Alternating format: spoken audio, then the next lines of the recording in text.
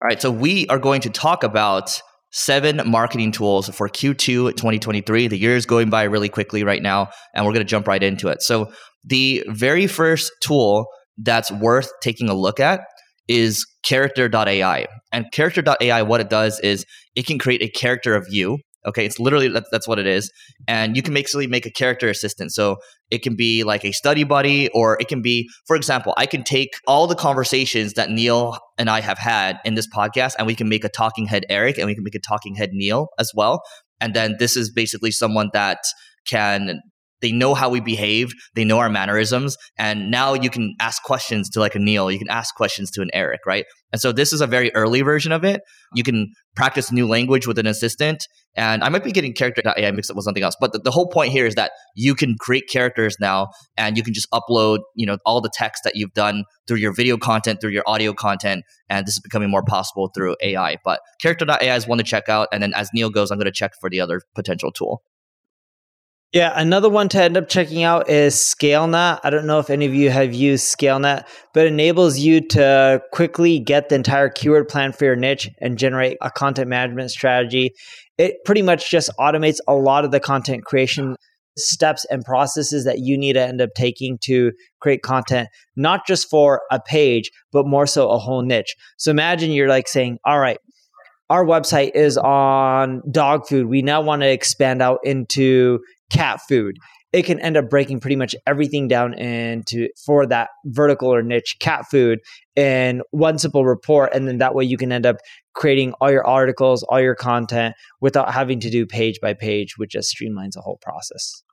All right, number 3. So this came out this week, but it is Google's Bard. So it's much improved, and it is their competitor to ChatGPT, and has a couple of different features that make it different. And so one is, by the way, I made a mistake when we discussed this earlier this week, but I said it's connected to the internet real time. It's more so it's updating from the internet, so it's not necessarily real time. So you can't necessarily make a change on your website and say, hey, like what changes were made. It's not going to be that quick, but it's quick enough. So bard.google.com, I believe, and you can check it out and start using it. I highly recommend it. Number, what are we on? 4? Number 4, 7 Sense. If you're doing email marketing, we've talked about email marketing in the last few episodes. You need to personalize, and that's what this tool will let you do. From your messaging to each person to the time that you're sending out the emails, it'll give you everything that you need to personalize for the most open rates and click rates, so that way you can maximize your revenue. All right, number 5, I believe. So number 5 is Stability AI. So it's a text to animation tool, and they just unveiled a text to animation feature called Stable Animation SDK, so developers can start to get in on this. So basically, if you're a user, you can think about generating animations from text, images, or video combined with text.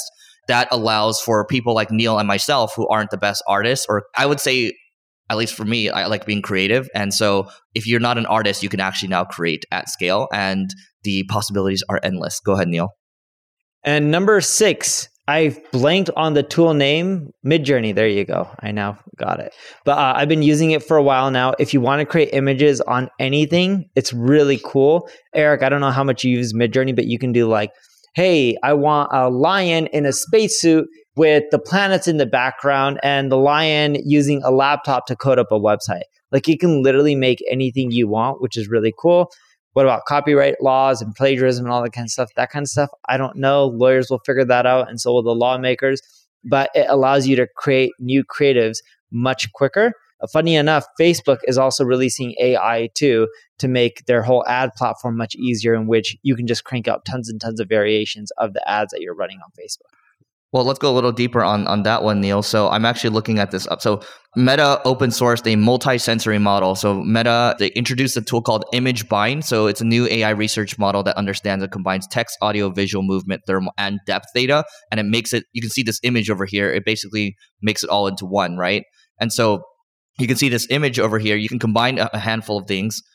So I can say, oh, here's this image, and then here's this picture of a waterfall, and I can make it into a video with the tiger and the waterfall, right? Which I think is really interesting. This is going to allow for a lot more creatives from an ad perspective. And, you know, why wouldn't you like that as man? Oh, look at this. It's like a little baby Yoda that's wooden.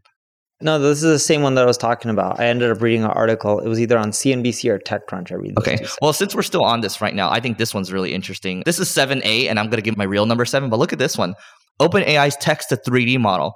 OpenAI is back with another huge product. They released research and code for their new text to 3D model. So if I said, Neil, I wanted a chair that looks like an avocado, it will model it out. And imagine if I can take it from text to 3D printing automatically, how quickly, you know what I mean? Right? Imagine you do this for Emma. Yeah, I haven't seen this before, but this is really cool. You can make a giraffe for Emma. So Neil's daughter likes giraffes, right? You can literally make whatever you want. A giraffe shaped like a Pokemon or something, you know? This also sounds expensive because then I got to buy a 3D printer. It's just cheaper to go on Amazon and spend $1.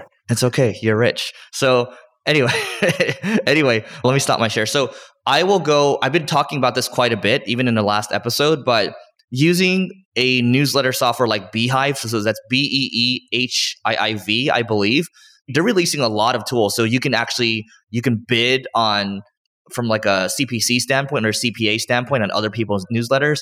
There's a lot of promotion features in there. There's a lot of referral features in there. And we talked about the importance of growing an email list because marketing is getting harder, and this is one of the last things that you can truly control. And so as long as your content's good, Neil revealed numbers around I think your open rates are around 44% or so. And then our open rates are around 40 to 50%. Let's call it 45% as well. And so you can still do a good job with email and still get pretty decent engagement. And that's one of the last bastions of control that you'll have as a marketer. So that is it for today. Let us know what you think we missed. And please don't forget to rate and review, subscribe, and we'll catch you later.